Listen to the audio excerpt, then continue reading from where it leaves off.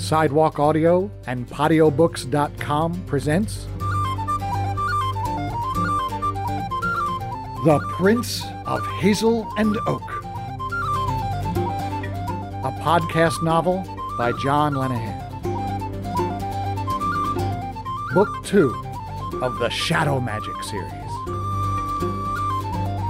Read by the author. Chapter 8. Spidog. I ducked back down and reviewed my situation. The only thing I deduced was that I was in trouble and Brendan was screwed. What did Dahi tell me? When in doubt, stay still and listen. So I did, but I couldn't hear anything except Brendan's heavy breathing. "Brendan!" I said in a loud whisper. "Can you see anything?" Straight in the back at the other end of the room, I saw a flash of something green. He strained his neck for a better look. "Nothing now." "Are you okay?" "I think so." "Keep watching. I'm coming to get you."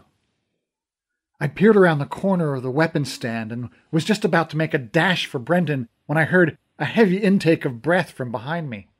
I whirled to see a hooded man in a bright green tunic and brown leather leggings standing behind me. In one hand he held a bow and in the other an arrow. I instantly spun both sticks, one high and one low.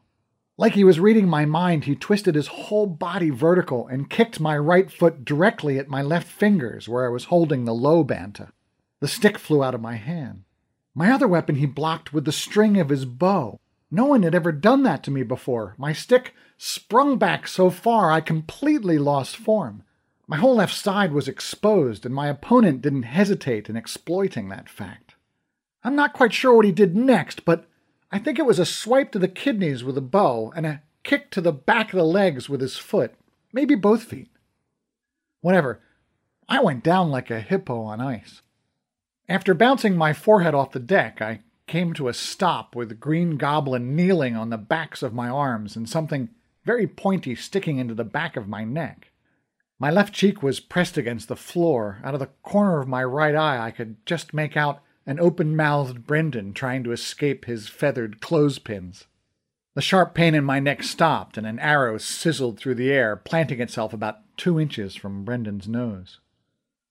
"Do not move, Druid," Greenie shouted. Brendan may not have answered, but he certainly obeyed. The pain in my collar resumed, forcing me to conclude that there was a cocked arrow pointing at the back of my neck. Even though he didn't tell me not to move, I decided that not moving was a good idea. "I have been waiting for you, Druid," Greenie said as he pushed the point of the arrow hard into my neck. "Hey, buddy," I said, you got the wrong guys. We're not druids." "Do not insult me. There are still people in the land who can recognize a Feely, and I am one of them." "The Feely have been exonerated, haven't you heard?" "The ones who own those bows will never be exonerated," he said. This guy definitely had the drop on me, and I figured it was only a matter of time before he garroted me, so I made what turned out to be a futile attempt to buck him off my back. It only resulted in my head getting bounced off the floor one more time. "Relax, Druid. You have a meeting with the Lord of Dor before I release you into a cell." Up till then I figured, like I always do when somebody attacks me out of the blue, that this was probably some sort of assassin hired by Kealty. Now I realize that this idiot worked here. "The Lord of Dor is incapacitated. Does that mean you now take commands from his prince?" The pressure from the arrowhead slackened. "Yes." "Then I, Connor of Dor, command you to get your butt off of me." It's amazing what a royal title can do in the right situation. Greenie hopped directly off me. I groaned erect as fast as my not-quite-broken limbs would allow. My attacker's hood was back. I was a bit surprised to see wrinkles around the piercing green eyes. This guy had been around for longer than probably anyone I had yet met in the land. He wore a waxed mustache and a meticulously trimmed goatee that pointed directly to the bow and arrow that he still had levied at my chest. "Lower your weapon," I said, trying very hard to sound like my father. "Yes, my lord," he said as he released the tension in his bow. "Now, who are you, and why have you attacked my royal personage?" Idge. As I mentioned before, I'm not a big fan of all the regal bowing and curtsying people do around the castle, but after a guy kicks you in the back, the sight of him groveling a little is very satisfying. I am Spidog, Master-at-Arms of Castle Door. I am sorry, Your Highness. Behind me I heard Brendan trying to extradite himself. Greenie pulled back his bowstring and fired another arrow that planted itself about an inch from the previous one. I think if this guy wanted to, he could shoot fleas off a dog at 50 paces. Connor, Brendan shouted, tell him to stop doing that. Hey, stop doing that, I said. Spidog had already notched another arrow from the quiver on his back. Instruct the druid to leave the yew bows alone. Oh, I see. Okay, first of all, he's not a druid, and secondly, we didn't know they were you. Brendan, I shouted over my shoulder, don't touch the bows. If he stops shooting at me, I'll put my hands in my pocket and not touch another thing all day. Now, will somebody unpin me? I feel like a wanted poster. You heard the man, I said to Spidog, still using my dad's voice. Put your weapon away and help him down. The arrows were embedded so far into the wood that we had to snap them to unpin the cop. Brendan rolled up his sleeve and examined the cut that the second arrow had inflicted. It wasn't much more than a bad scratch, but that didn't stop Brendan from being very mad. Why, you son of a... He took a swing at the archer's nose.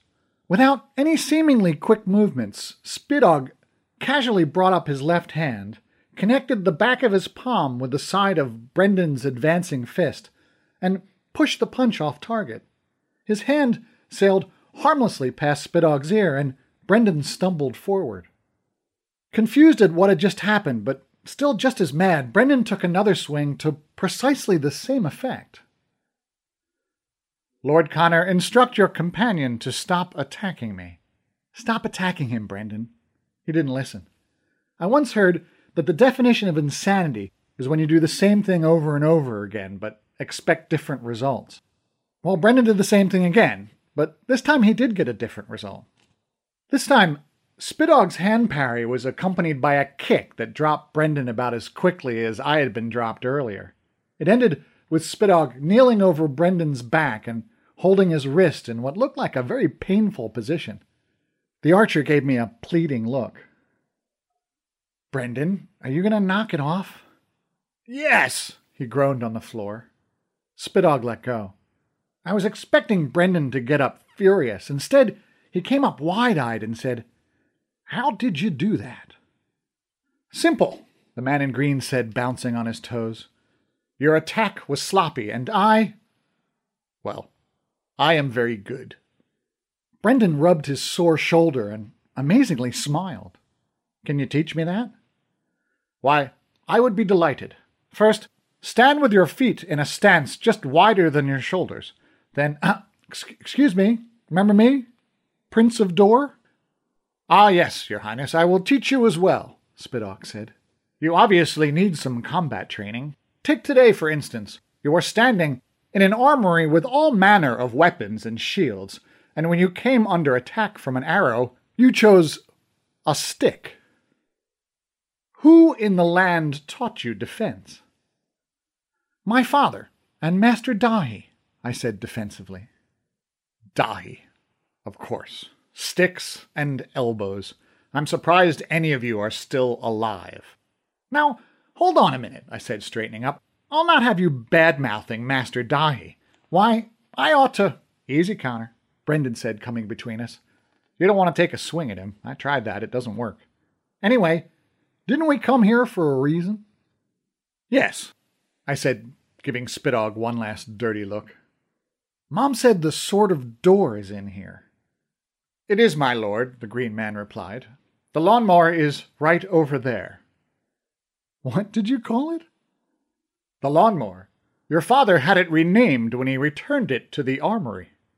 Sure enough, there she was, in the middle of the weapon racks, in a gold-flecked, clear crystal case, the family blade. At the base was a silver plaque that read, Lawnmower, the Sword of Dor. I couldn't help but laugh. Lawnmower? Brendan asked, confused. It's a long story. If I may ask, my lord, said Spitog, what is a lawnmower? What did my father tell you? Lord Oison and I do not chat. I can't imagine why not, I said sarcastically. But to answer your question, it's a machine used to keep grass short. And what is wrong with sheep? Spitog removed an acorn-shaped gold medallion from around his neck and slid it into the slot at the base of the display. The gold embedded in the glass glowed. A seam appeared in the front panel, and then it opened on invisible hinges like tiny church doors. I reached in and grabbed the sword of door. It always surprises me how light and contoured to my hand the lawnmower is. It felt like an extension of my arm. I once let a Raff hold it and was amazed when he complained how uncomfortable the handle was. I mentioned what he said to Dad, and he said, "It's a door thing. The blade knows a child of oak." "Okay, now that we're all pals," Brendan said, "how come you attacked me when I reached for the bow?" "I did not attack you," Spitog corrected. "If I had attacked you, you would be dead. I merely stopped you." "Okay, why did you stop me then?" "He stopped you, Brendan," I answered, "because the bow is not yours." "I wasn't going to steal it." "Yew wood is special around here," I said. "Only a master archer can use a yew bow, and if you want one, you have to get the wood yourself from a yew tree. Only a person who has asked for the wood and was deemed worthy by the tree can use that bow." "Deemed worthy by a tree?" "It's complicated. I'll explain later." "Ah, now I see," Spitog exclaimed. "You must be the voyager from the real world." "I am," Brendan replied. "Aha! I pay little attention to the gossip of the castle, but I now remember hearing of you." Spitog turned to me. "If I may, my lord, all you said is true, but that is not why I fired on the voyager. The reason I stopped him was because he looks uncannily like a feely." "Why would you attack a feely?" I asked. "These bows belong to Maeve's druid archers from the Feely War." "Oh my gods," I said. "Those are from the soldiers who were killed when Maeve's massive shadow spell backfired." "That is correct." "But why were they not burned with the dead?" "Who said they are dead?" Everybody?" "I was there, Prince. I saw no bodies." "What?"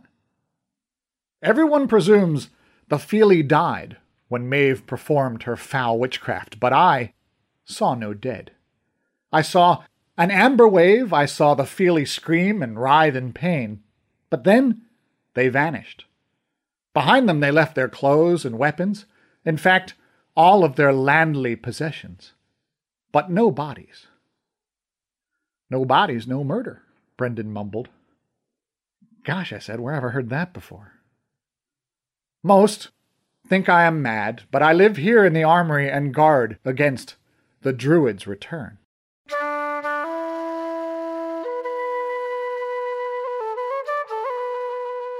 "He is a bit mad," Mom said later that night when I told her about my adventure in the armory. I left out the part where Spitog aimed an arrow at my neck. You know how Mom gets when somebody tries to hurt me. "But there is no better fighter in the land. He has even bested Dahi. While Kealty was on the throne of Oak, he lived deep in the Ulands and reportedly waged a pretty effective one-man resistance war against Kealty's Banshee patrols. Apparently Dad doesn't like him. Oh, son, he drives your father crazy. To be honest, that's one of the things I like best about Spitog," Mom said with a mischievous grin that quickly changed into a frown. The frown she always seemed to be wearing these days. Then she said, "The other reason I like him is because he keeps the armory so tidy."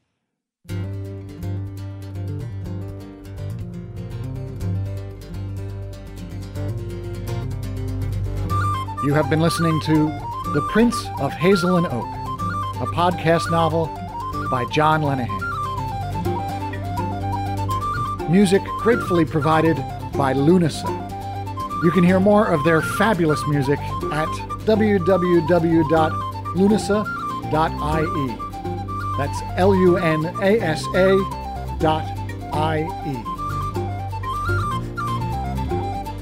You can learn more about Shadow Magic and its author on www.shadowmagic.co.uk. Thank you so much for listening.